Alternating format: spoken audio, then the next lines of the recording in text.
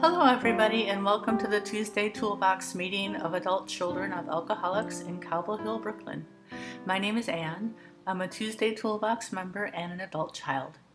We're recording our speakers every week because we're hoping others will benefit from hearing these stories from our members. We love to hear your comments and questions. Our email address is tuesdaytoolboxaca@gmail.com. Also, please take a moment to rate our podcast on SoundCloud or iTunes. It will help others find the podcast. Adult Children of Alcoholics is a 12-step program of recovery for people who grew up in an alcoholic or otherwise dysfunctional home. If you'd like to find a meeting to attend, go to adultchildren.org and click on Meetings. This week we're hearing a recording from back in December before the lockdown from Danielle. This is her third time on the podcast, and this time she's speaking about romantic relationships and recovery. Please enjoy.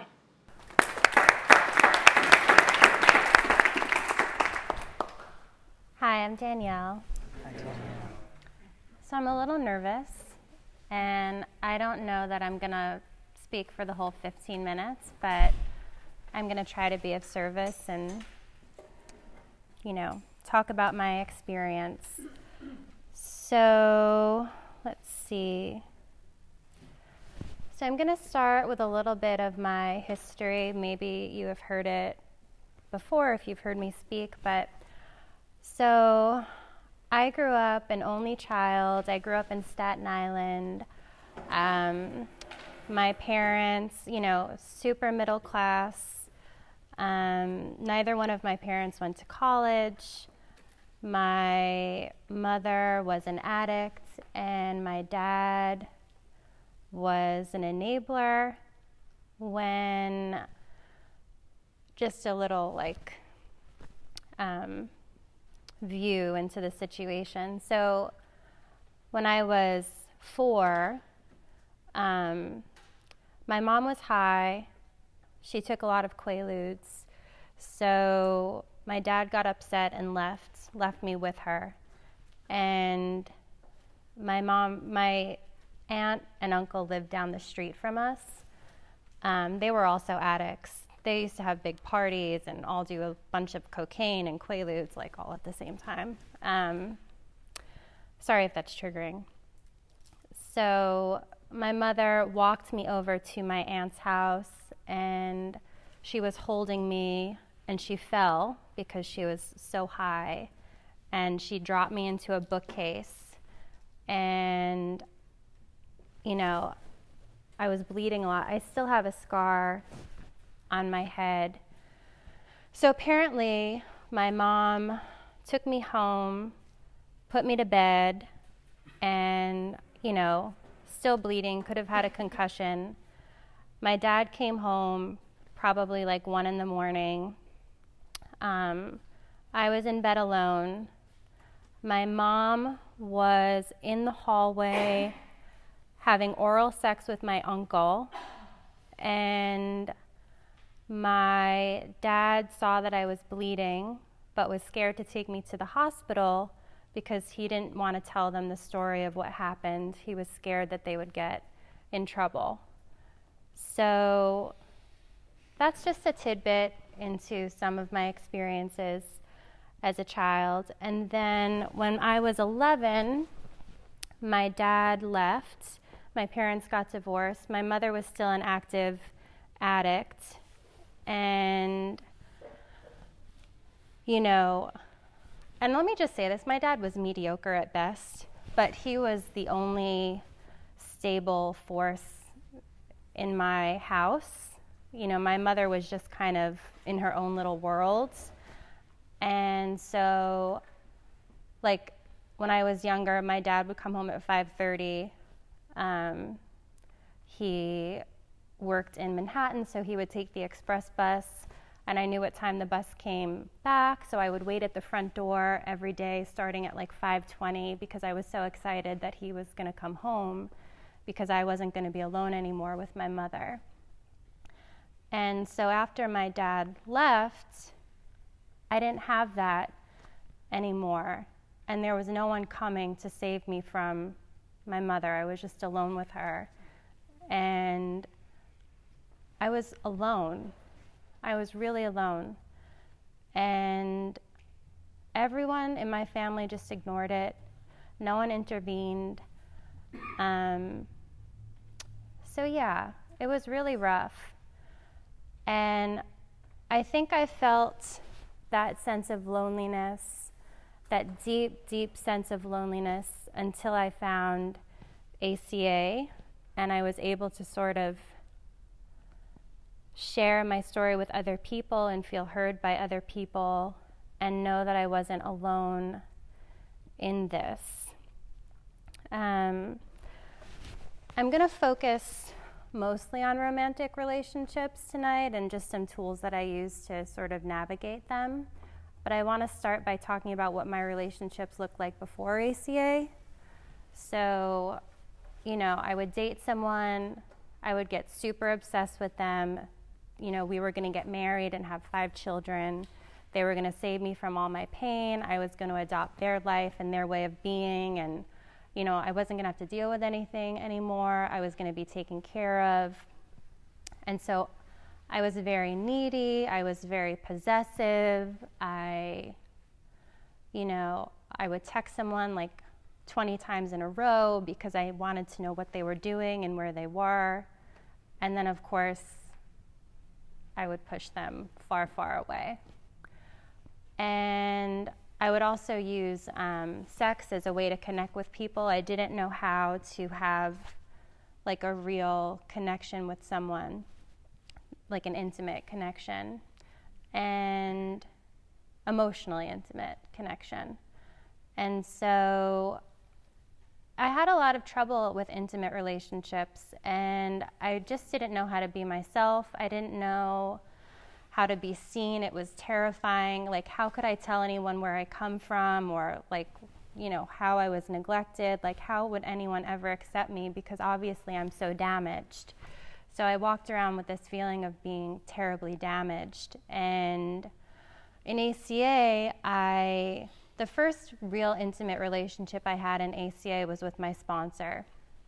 And it was sort of a template for me for other intimate relationships, because she was the first person to hold space for me in my story. And, I was able to sort of get triggered and work through what those triggers were and what was going on for me and what that brought up. And my fear of abandonment was like sky high. I remember she was going on vacation once, and I was like, but I'm in step 4, how could you leave me, So I got over that, by the way. I'm just trying to give you a insight into what my fear of abandonment was about. And working through all of those issues really helped me create a template for an intimate relationship, and also an intimate relationship with myself. So giving myself the space to feel my feelings, and giving myself space to accept my feelings, and, parenting myself through them. And if I was scared, I would say, I know you're scared. It's okay. I'm here. You're not alone. The thing I have to tell myself most often is that I'm not alone, because it's such a deep-seated feeling of aloneness. So fast forward. Who's timing me, by the way? Oh, okay, good. Okay. So I'm going to read something about relationships. So most of us know what an unhealthy relationship involves. It can be summed up in a few words: attempted control of another. A healthy relationship involves talking about feelings, mutual respect, and a commitment to trust and honesty. There are many other elements to a successful and intimate relationship, but these are a good start. Not surprisingly, these are the tools and principles included in the ACA program: feelings, respect, trust, and honesty. We learned about feelings and talking about feelings in great deal in step 4, which is sort of what I was getting at a little bit earlier. We learned that feelings can be our spiritual connection to the God of our understanding, in addition to our connection with another. Feelings are how we let others know that we are angry, lonely, compassionate, or joyful. We also learn that the feelings of others are different than our own. We learn that others' feelings are not our feelings, but we can empathize with someone who is feeling fearful or alone. This is a critical aspect of romantic or intimate relationships. We can love someone and empathize with the person's feelings, but each person is responsible for his or her own feelings in the relationship. When we understand this, we can support our spouse or partner without trying to fix them. We avoid trying to talk them out of their feelings. We can listen to them instead of giving suggestions on what to do. Feelings pass. We learn that listening is sometimes the best support we can give our lover or partner. We let them feel their feelings and ask for the same when we have feelings. So, I spoke a little bit about what my romantic relationships looked like before program, and I'll be the first person to say that my romantic relationship at the moment is imperfect. It's been imperfect for 5 years. It's been on again, off again. There have been commitment issues, there's been dishonesty, there's been back and forth. But I will say now for the last year or so, we've been in a really good place. We've both decided to commit in a real way. We live with each other, which is a huge step. And I haven't had someone to come home to since I was a little girl. I've been alone the whole time. And I don't mean alone, in college, like I lived with roommates, I lived in my sorority house with 30 girls, that's another story. But I was alone. I didn't trust anyone, I didn't have intimate relationships with anyone. And so now in my relationship, there's like a very safe place for me to be, which is something, again, I don't know if that I've ever experienced it. I don't know that I've ever felt that I had a safe place to be. So it's like I come home and I feel home. And recently, I've been having intense feelings of something happening to my partner. Like he goes to the grocery store and I'm like, oh my gosh, he's on his bike, it's dark, someone's gonna hit him. And these feelings have been coming up. And I'm like, what is this about? Like this is old stuff. Like this can't be, what's going on right now. So I talked a little bit about it in therapy, and we realized it was because my fear of abandonment was coming up, and also I was feeling like if he left, I would be alone. And it triggered me because, when my father left, I was alone. And he came back from the grocery store and I was like crying. And he was like, what's wrong? And I said, I'm having a lot of feelings right now. My fear of abandonment's been kicked up. I have all this fear of something happening to you. It reminds me of when, I was alone at home when I was younger with my mom, when she was high.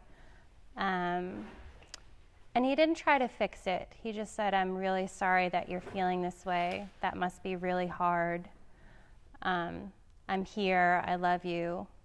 And you're not a little girl anymore. So I feel really lucky to have that. And I think my ability to self-parent and express my feelings in a way that's not demanding, like I'm having feelings and you need to take care of me right now because I can't deal with them on my own. I bring it here, I bring it to fellows, I bring it to therapy. I work through I don't hide my feelings from my partner because I don't believe in doing that, but I don't expect him to take care of my feelings. So when I feel like it's reasonable, when I can express them in a reasonable way, like with words, I do. And, like I said, it's an imperfect relationship. He's a workaholic. He's had commitment issues. But there's a lot of good there, too. And there's a lot of love. And I think it's a sign of my recovery, and I don't know that I'd ever be able to be in a relationship like this before recovery. I really don't. I don't know. It would never happen. And I just feel really lucky. I don't know that there's ever an end to a program. Like, I'll just continue to work my program. You know, in the book it says, you know, it's a way of life.